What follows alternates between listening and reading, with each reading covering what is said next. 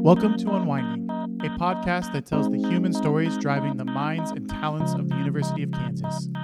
In each episode, we explore a new topic of interest for a faculty member from the College of Liberal Arts and Sciences and learn what makes the heart of KU beat. Whatever the topic, Unwinding explores the fascinations and motivations that produce new discoveries.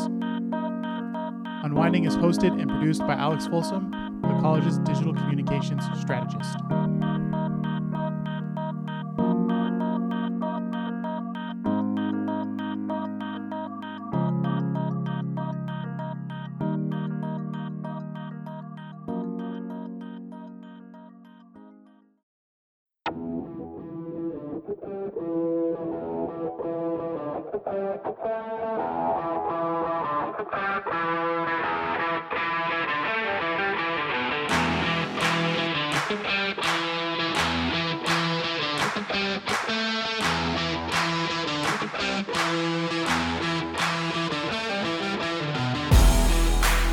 Hello again. Welcome to another episode of Unwinding.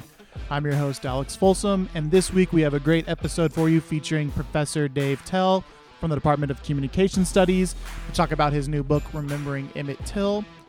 We touch on quite a lot of different things around the idea of memory and what it means to tell someone's story, who owns the story, what it means to put the story into a context of place, and what it means more broadly to commemorate the history that happens in our communities. We also touch on the app that Professor Tell helps create with the Emmett Till Memory Project. Talk about where you can get that, how you can use it in the classroom or on site at some of the memorial sites in Mississippi.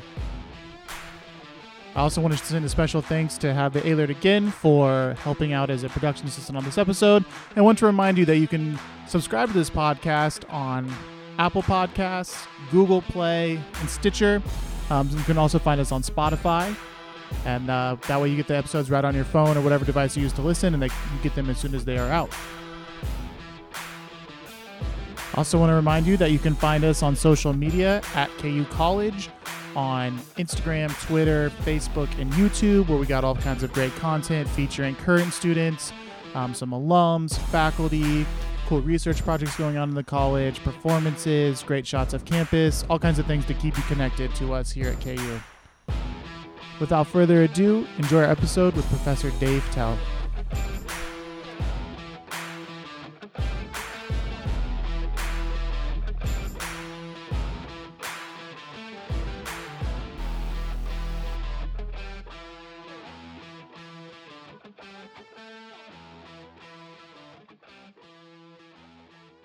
We're here today with Professor Dave Tell from the Department of Communication Studies. Professor Tell, welcome. Thank you. So let's start. Give us a little background on, how you found yourself at KU. What was your path, to become a professor and studying the things you study? I was a grad student at Penn State in the early 2000s, and as a grad student there in the Department of Communication, I was writing a dissertation on the history of confession or public confession in America, and I very clearly remember Googling the phrase public confession in America, and one of the first hits I got was the so-called confession to the murder of Emmett Till that was published in Look magazine in January of 1956. And my immediate response to that story was to say that's not a confession, and I moved on to other things. But the story kind of haunted me, and I ended up reconfiguring my entire dissertation to write about that story. And in ways I never would have dreamt possible at the time, the story has never left me. So in some ways, I've been writing about Emmett Till for the last 15 to 20 years. I think it was really interesting, reading the op-ed that you had in the New York Times recently, kind of about the idea of, we'll get into it later, but the signs that are, being vandalized down in the Mississippi Delta. And I think it was, it's interesting to hear that because it felt personal, I guess is what I'm trying to say, your op-ed. Like you can tell that this work is personal to you. Do you feel like the work is personal? In a certain way, I do. The vandalism is a good place to start because the vandalism is what transformed me from one more historian telling the story of a 1950s murder into, well, I guess I'm still a historian telling the story of the murder, but it seems much more personal than it once did.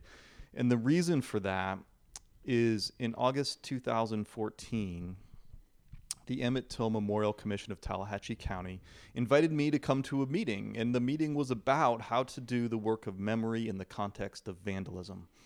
The commission, which is a nonprofit in the heart of the Delta, is composed of 9 white citizens and 9 black citizens, and in 2005, they realized that no one had been shepherding Till's story. In fact, if you start from the murder, you have to go 49 years and 11 months before a single dollar was dropped on Till commemoration in the Mississippi Delta. For some of the citizens of Tallahatchie County, this was intolerable, so they organized themselves, they fundraised, and with a $15,000 donation from Morgan Freeman, they started putting up signs across the Delta marking some of the sites relevant to Till's murder. The first sign went up in 2008. In March of 2008, it was very quickly stolen and thrown in the river and never recovered. A second sign replaced it in the fall of 2008, and it very quickly accumulated bullet holes until the bullet holes reached national consciousness in the fall of 2016.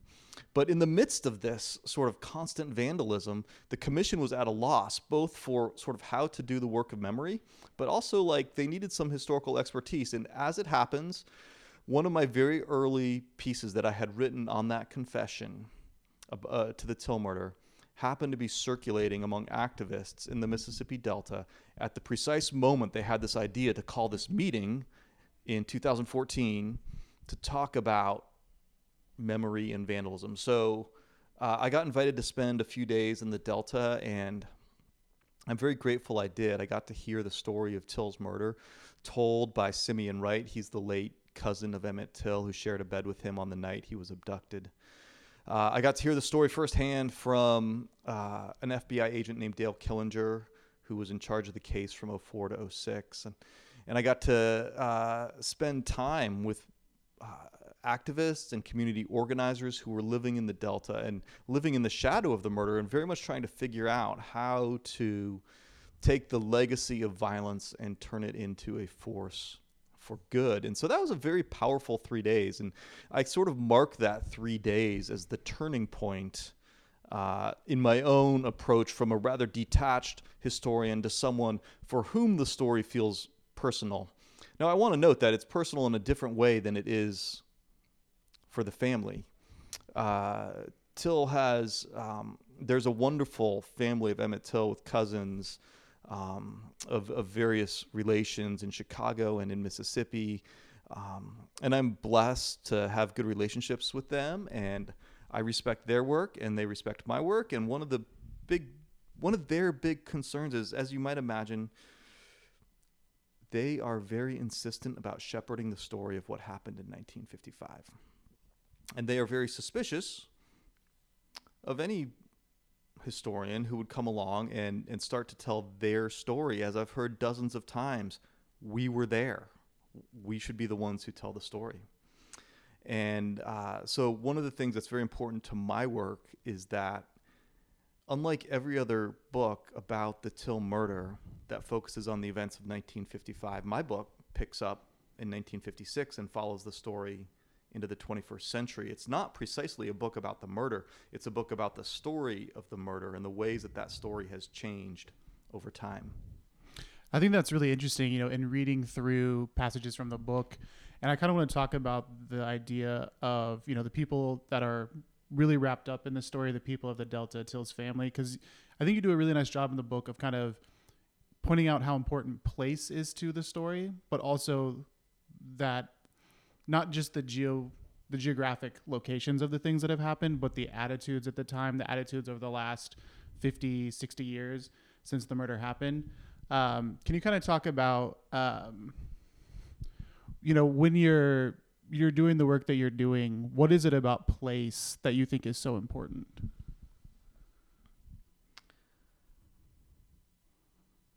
So I think I need to answer this by telling you a little bit more about my own journey, and that will help articulate why and how place came to matter for me.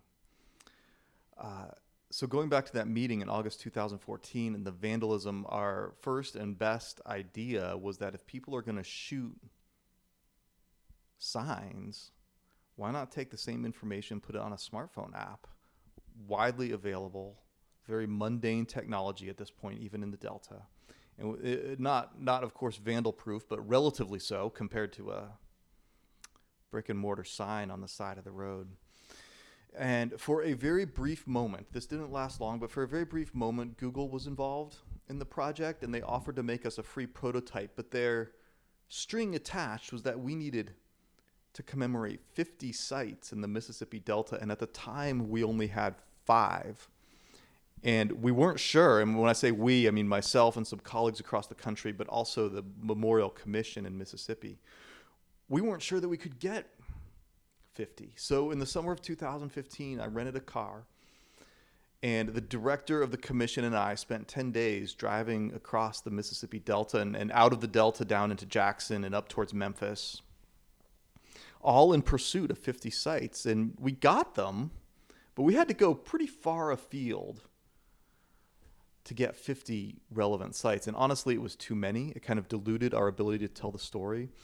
But, and this is coming back around to the power of place,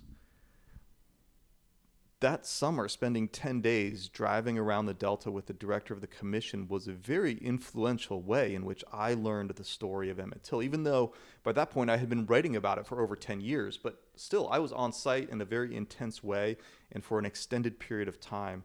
And I began to realize how much different the story was when you learned it on site than when you learned it from history books. And so I began to be particularly attuned to the way that a place and being on site influences the story that's told. So if I can give just one example of that, one of the iconic sites of the Till murder, commemorated by a number of different agencies, is Bryant's Grocery and Meat Market in the town of Money, Mississippi. That's the store where Emmett Till ostensibly whistled at Carolyn Bryant. It's the store where he was alone with Carolyn Bryant for a few moments and about which we know relatively little about what happened there. But in any case, it's also, according to the sign in front of it, it's also ground zero of the civil rights movement. And when you go there, you notice two things. First of all, there's only 2 buildings left in Money, and the store is one of them. But it's not quite clear which store it is because the sign is not precisely in front of either of the 2 buildings. And one of them is beautifully restored, and the other one is in ruins. And it turns out that Bryant's Grocery, ground zero of the civil rights movement, according to the state of Mississippi, is the building that's been left to ruin, while the beautifully restored building is an old nostalgic gas station. And so you're there and you begin to wonder, wait a second, why is this important building in ruin and this seemingly unimportant building beautifully restored, right? And that's something you would never get from a history book if you're only looking at Google images of Bryant's Grocery. You would never realize that next door there's a whole more complicated story. So I began to pursue that complicated story, and I learned that both properties were owned by the same family, the Tribble family. I learned that the patriarch of that family was a juror in the 1955 Till trial. And I learned that until his dying day, he always believed that he was right to acquit the murderers, and he always believed that the body was planted by the NAACP. And I learned further that even though he is now passed, his family refuses to allow Bryant's Grocery to be turned into a memorial to Till's murder because they're afraid it would also be a memorial to their patriarch's complicity in allowing 2 of the murderers to walk free. And this is a story I never would have known unless I was on site. So it's things like that that kept me paying attention to places. That's a really interesting answer, especially because, having read not all but the majority of your book, I really want to come back to the grocery store because you do a lot to talk about how for a very long time it was not included in the story. The story started with the abduction. Right. And so I can see how that became such an important aspect of the work you've been doing. There's actually a deep irony here because in 1955, the only people who wanted Bryant's Grocery included in the story were the white supremacists, because the white defense lawyers needed Bryant's Grocery to be involved for the simple reason that they wanted Carolyn Bryant to testify, because they knew, and they were right, that if they put a white woman on the stand who testified to being assaulted by a black boy, they could virtually guarantee to play on the racist mores of the time and assure themselves an acquittal. Whereas the good guys, the prosecutors, they were insistent that Bryant's Grocery had no relationship to the murder, that the murder didn't start until the abduction, which was both 3 miles away and 3 days later. And their reason was exactly the opposite. They wanted to keep Carolyn Bryant out of the story. So I think there is a deep irony when the state of Mississippi hosted the Till family in 2011 at the site of Bryant's Grocery and put this sign in the ground that says, "Here started the civil rights movement."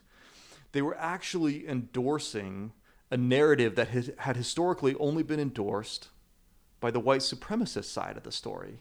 Now, I don't think they knew that. I don't think they're wrong to commemorate it, but there is an irony about how the role of this grocery store switched sides between 1955 and 2011. Yeah, and I think it's interesting too because kind of with the idea of place and commemoration, you also mention in the intro of the book that what is commemoration, and you kind of touch on do you include kind of the creative works that sprung up around Till, creative nonfiction, poetry, songs, those kinds of things, and if that's the case, then you say it's been since the murder that he's been commemorated, but it wasn't until much, much later that there was like an official move to commemorate him, in the historical canon, it seems. And so how would you kind of put that into context of your work with commemorating Emmett Till? So I define commemoration as storytelling. Mm-hmm. Anyone who tells a story about Till's murder, I'm going to put them in the camp of commemorating the murder. I do this for a couple reasons. One, that's how the locals do it. In fact, the Emmett Till Memorial Commission takes as their charge to shepherd the storytelling of Till's murder. But I also do it because it was one of the simplest, most basic, most inclusive definitions I could think of. And by adopting the most general definition possible, I was trying to sidestep arguments about what counts and what doesn't. And not that I'm uninterested in those, but it wasn't what I wanted to talk about. I really wanted to get at what I thought of as bigger questions, like who gets to tell the story and who benefits from what tellings of the story.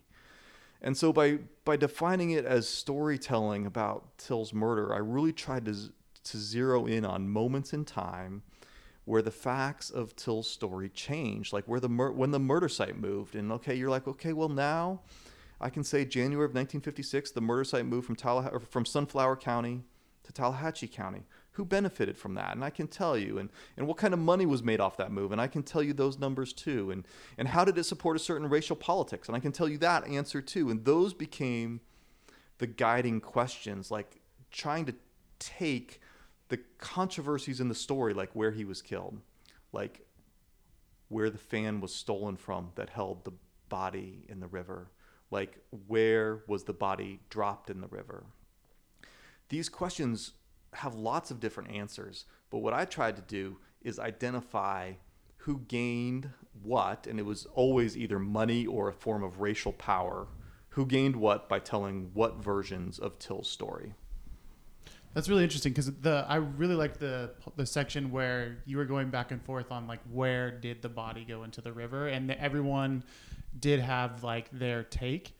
And if I'm not thinking of the wrong portion, but there were people who didn't want it to be almost at the location that is being commemorated. So this is a difficult one. It's difficult because there is just no good way to know for sure either where the body went in the water, where it was discovered by the fishermen, and where it came out of the water. And these are three different points along the river. And it's difficult both because there's a scant historical record, because the historical record we have is widely inconsistent. And finally, and you'd only get this if you're there, it's really hard to tell where you are on this river. It's a river that, you got to remember, the delta has some of the best topsoil in the river, so the banks are overgrown. And the only way you can ever access the river is if there's been a clearing there for a steamboat landing or some sort of civilization. So when you're on the river, it's virtually impossible to tell where you are vis-a-vis county lines or proximity to cities or things like that. And this has come to a head over the debate of where precisely Till's body was pulled out of the water. And this has always been a historical debate, but it's become even more of a debate because the most vandalized sign is at Graball Landing, which is one of the options of where the body has come out of the water. And it's that sign that has been vandalized several times. It's that site that now has the bulletproof marker. And here's what it comes down to. Till's body was either pulled out at Graball Landing, this is where the sign is, and there is a strong local tradition that will testify to this version of the story. But the FBI, and the FBI knows a lot. In fact, they know more than probably anybody else. They think the body came out of the water at a place called Fish Lake Landing, which is a few miles downstream. And there's evidence there on both sides. But here is from my perspective, the determining factor. Fish Lake Landing is no longer connected to the river, and it's not accessible to be commemorated. And so the Emmett Till Memorial Commission has chosen to commemorate Graball Landing despite the lingering uncertainty of whether or not it's the actual site. But you'll notice on the bulletproof sign for which I wrote the words, it no longer says this is the site where Till's body was pulled from the water. The new marker says this may have been the site. And I think, I'm not totally sure here, it's been a while since I wrote the sign, but I think the sign even acknowledges the possibility of Fish Lake Landing downstream. But since 2008, when the first sign was stolen, the second sign was filled with hundreds of bullet holes. The third sign was filled with bullet holes after only 35 days. And now the site has the country's only bulletproof marker. Like, it's become a site, a memory site in its own right. And so in addition to the fact that it's still accessible, it's easy for the public to find, relatively, it now is sort of carries its own history of racial politics just from the vandalism. And so I think there are a lot of good reasons. And I agree with the commission in their choice to keep commemorating Graball Landing. I think it's interesting, too, because when the sign was originally vandalized and the first time it ended up in the river, and people were still going to where the posts that held the sign up and they were commemorating him there with just those. And you kind of touched on it became a marker unto itself. They may have gotten rid of the sign, but they couldn't get rid of the significance of that place. And actually the vandalism even increased the significance of the site. Until it was vandalized, it was simply a marker to something that happened in 1955. But once it was vandalized, it pointed in, and I say this in the New York Times editorial, it pointed in two directions at once. It both commemorated the events of 1955 and bore witness to the ongoing racism of the 21st century. It kind of pulled the story forward through time. And for that reason, I was actually on board, and I've said in print that I encouraged the commission to not replace the sign, to leave the bullet-riddled, vandalized signs in place simply because they're a more powerful commemorative marker.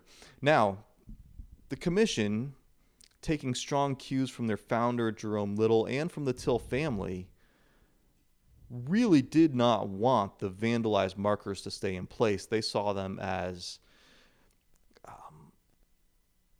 signs that could re-traumatize, sort of use a traumatizing story to re-traumatize innocent passersby. And you know what? I heard them say that. I'm like, I agree with that. So I was very much on board helping them execute their vision, and that's why I wrote the bulletproof sign.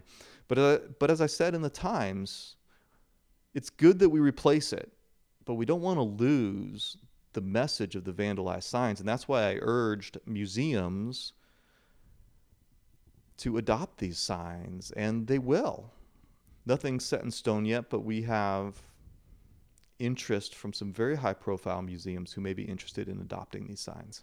I think that's really interesting too, because in the book you mentioned, or you quote, I can't remember who it is now, but someone saying, that Jerome Little was creating a controversy where there was none, that, young people shoot signs all the time, and there just happened to be a sign in the area, which I think is really interesting to dismiss it in such a way.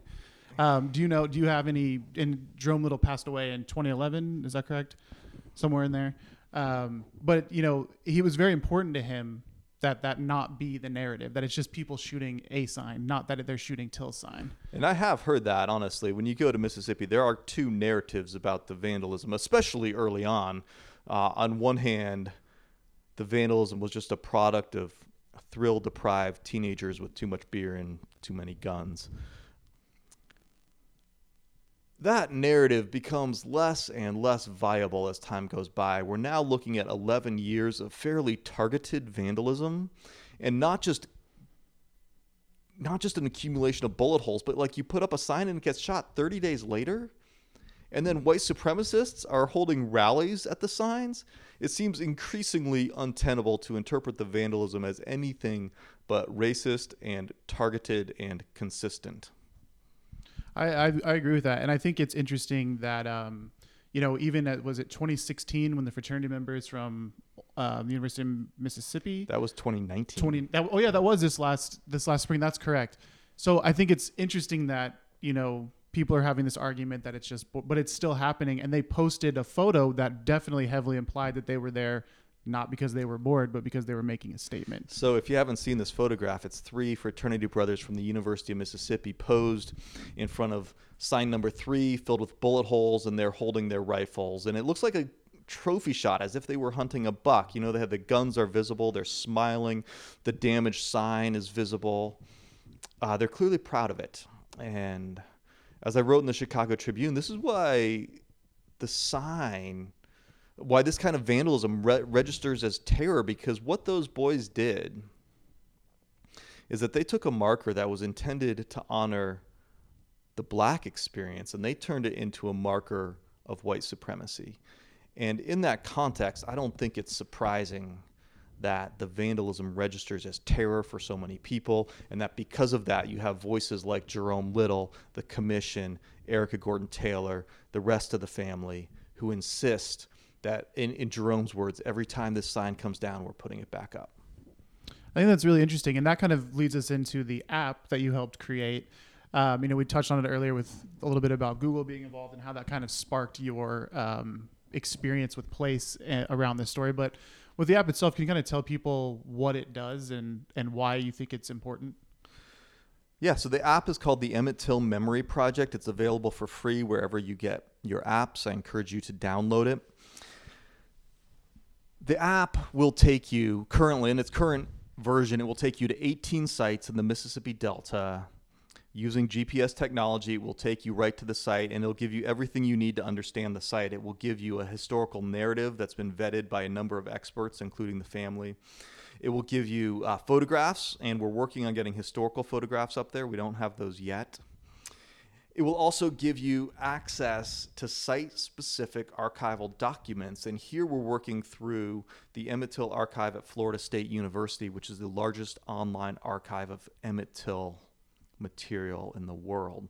And this is, again, a work in progress, but our goal is that every site will have archival material. So, for example, if you're at the courtroom, you'll be able to see the trial transcript, or if you're out where the Black Press stayed, you'll be able to get some of their articles. Now, the app went live in August 2019. And one of the first things that happened is the family of Emmett Till up in Chicago reached out and they said, Dave, this is great. They've actually been on board for a long time with the app, but they said this is not just a Mississippi story. This is a Chicago story. And so in September of 2019, myself, the director of the commission, and a couple other collaborators went up, and we spent 36 hours with the Till family in Chicago.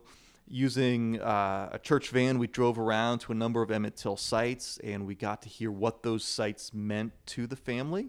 And over the break, I'll be adding at least 5 sites in Chicago to the Emmett Till Memory Project, so that's coming soon.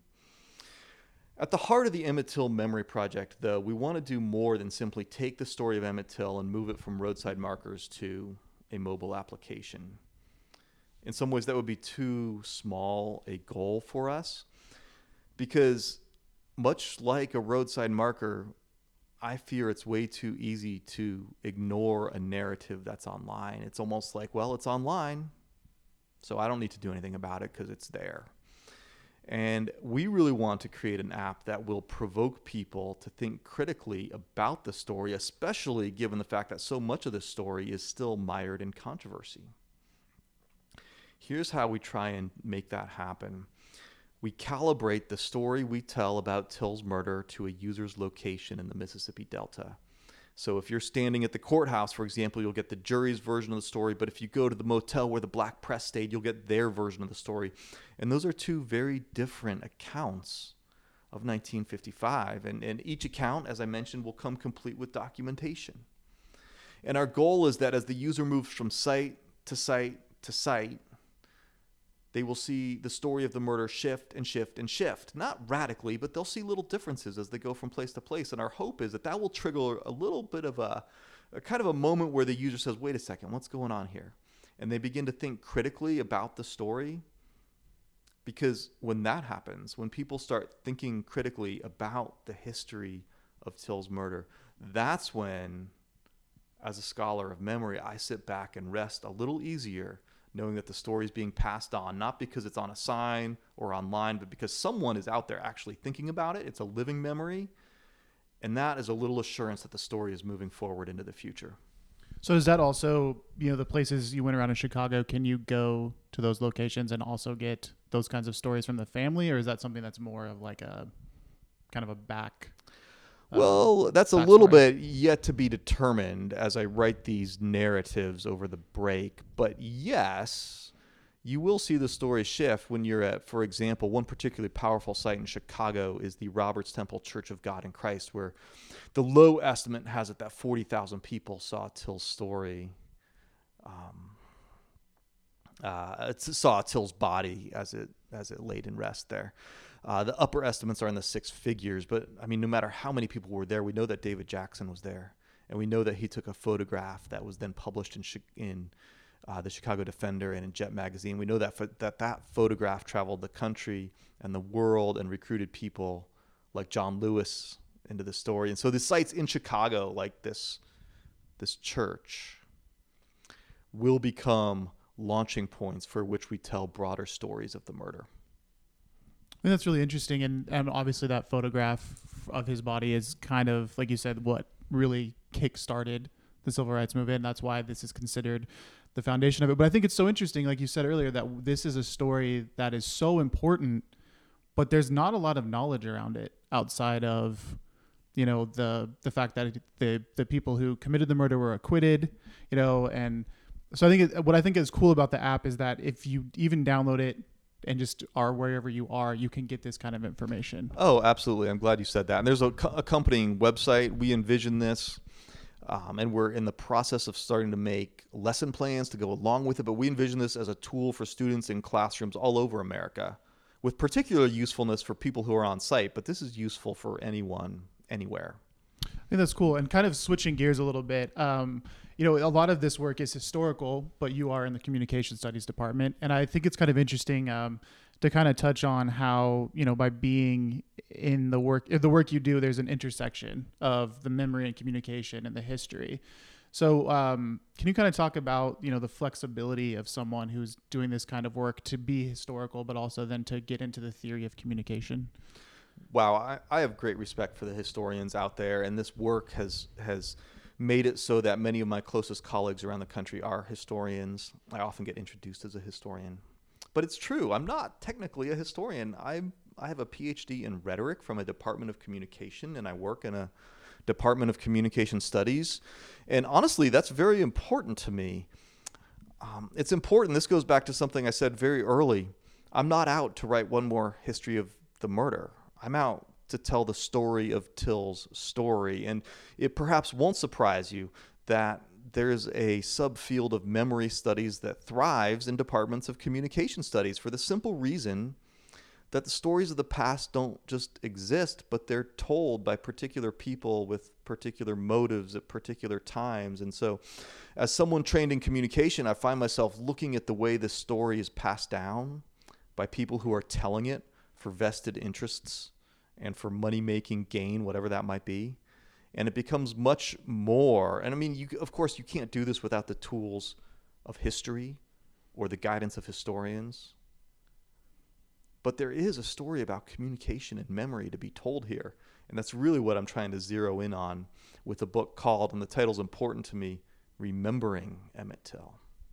Yeah, I think that's a really interesting title because, it's not the life and death of Emmett Till. It's remembering him. And that's really important. Do you want to give a quick plug for the book where people can, is it available everywhere? The book is available everywhere. It's published by the University of Chicago Press in 2019.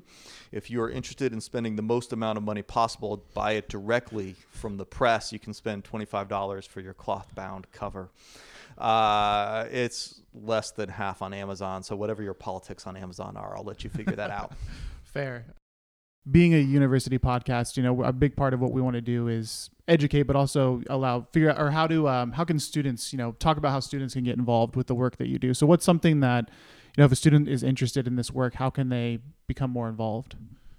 That's a great question, because memory work is not just a thing in Mississippi. In fact, it's all over the place right now. In fact, I tell my students that memorials are the new lunch counters. And what I mean by that is that in 1960s America, lunch counters or swimming pools, like these civil rights sites, these were the places where people worked out their racial politics. I feel like memorials are now sort of the new places where people go to work out the racial politics. And it's not just Emmett Till. I think of Charlottesville. I think of the Silent Sam Memorial at North Carolina. And I also think of the effort right here in Lawrence, Kansas, to commemorate the 1882 lynching that happened on the bridge over the Kansas River just north of downtown.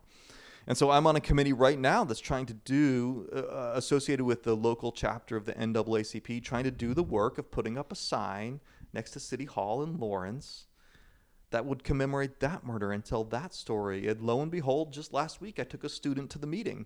And so there are ways that students who are interested in this work don't have to go to Mississippi, but there are local opportunities. There's another project here in Lawrence going on right now, trying to commemorate the fact that until 1969, the city of Lawrence did not have a pool where African Americans could swim. There was a white pool, I think it was at the corner of Michigan and 5th Street, I think. But African Americans were not allowed to swim there, and thus there was this long history of people drowning in the river. But it's a story that's untold. You go to our current pool downtown, there's nary a sign. But we're working, I'm not on this committee, but there is right now a group of people working to tell that story too. And I think there are a number of ways locally where these stories about memory and race find expression right here in Lawrence, Kansas. I think that's kind of an interesting and important note, is that you don't necessarily have to take up the work of commemorating, a nationally known story. There's stories in every community that need this kind of work to make sure that those stories aren't lost. And sometimes I wonder if our nickname, is that the right word? Like our sort of moniker of Free State, like we have the Free State High School, the Free State Brewery, the Free State Bank, like we wear our civil rights good guy right side of history on our sleeve. And I wonder if sometimes our prominence of Free State this and Free State that can sort of hide the fact that there are these lingering racial issues in Lawrence that need to be addressed. I think it's interesting because, growing up here and going to school here, never heard any of those stories. And so, even the story of the swimming pool, I've been here 30 plus years, and that's the first time I've been aware that was the story. There's a plaque coming. That's good to know. And I think, we got a lot of, like you said, the Free State stuff. Kansas was not a slave state. We fought Missouri with Missourians because they were trying to make it a slave state. We were the good guys, but at the same time, a very famous basketball player, Wilt Chamberlain, came here, and he couldn't eat in the same places of the people who were cheering him on at the game. Yeah, Kevin Wilmot did a great job with that story. And that story is huge. And that's something that I don't think a lot of people knew. I didn't know that story until it got tackled, and I'm, born and bred KU basketball fan. Yeah. So I think it's really important. So thanks a lot for talking to us today. I really appreciate it. You're welcome. Everyone should check out your book. It's a great book, and also get the app. Can you remind them what the app is called again? The app is called the Emmett Till Memory Project. It's free and it deserves 5 stars. Thank you so much. My pleasure.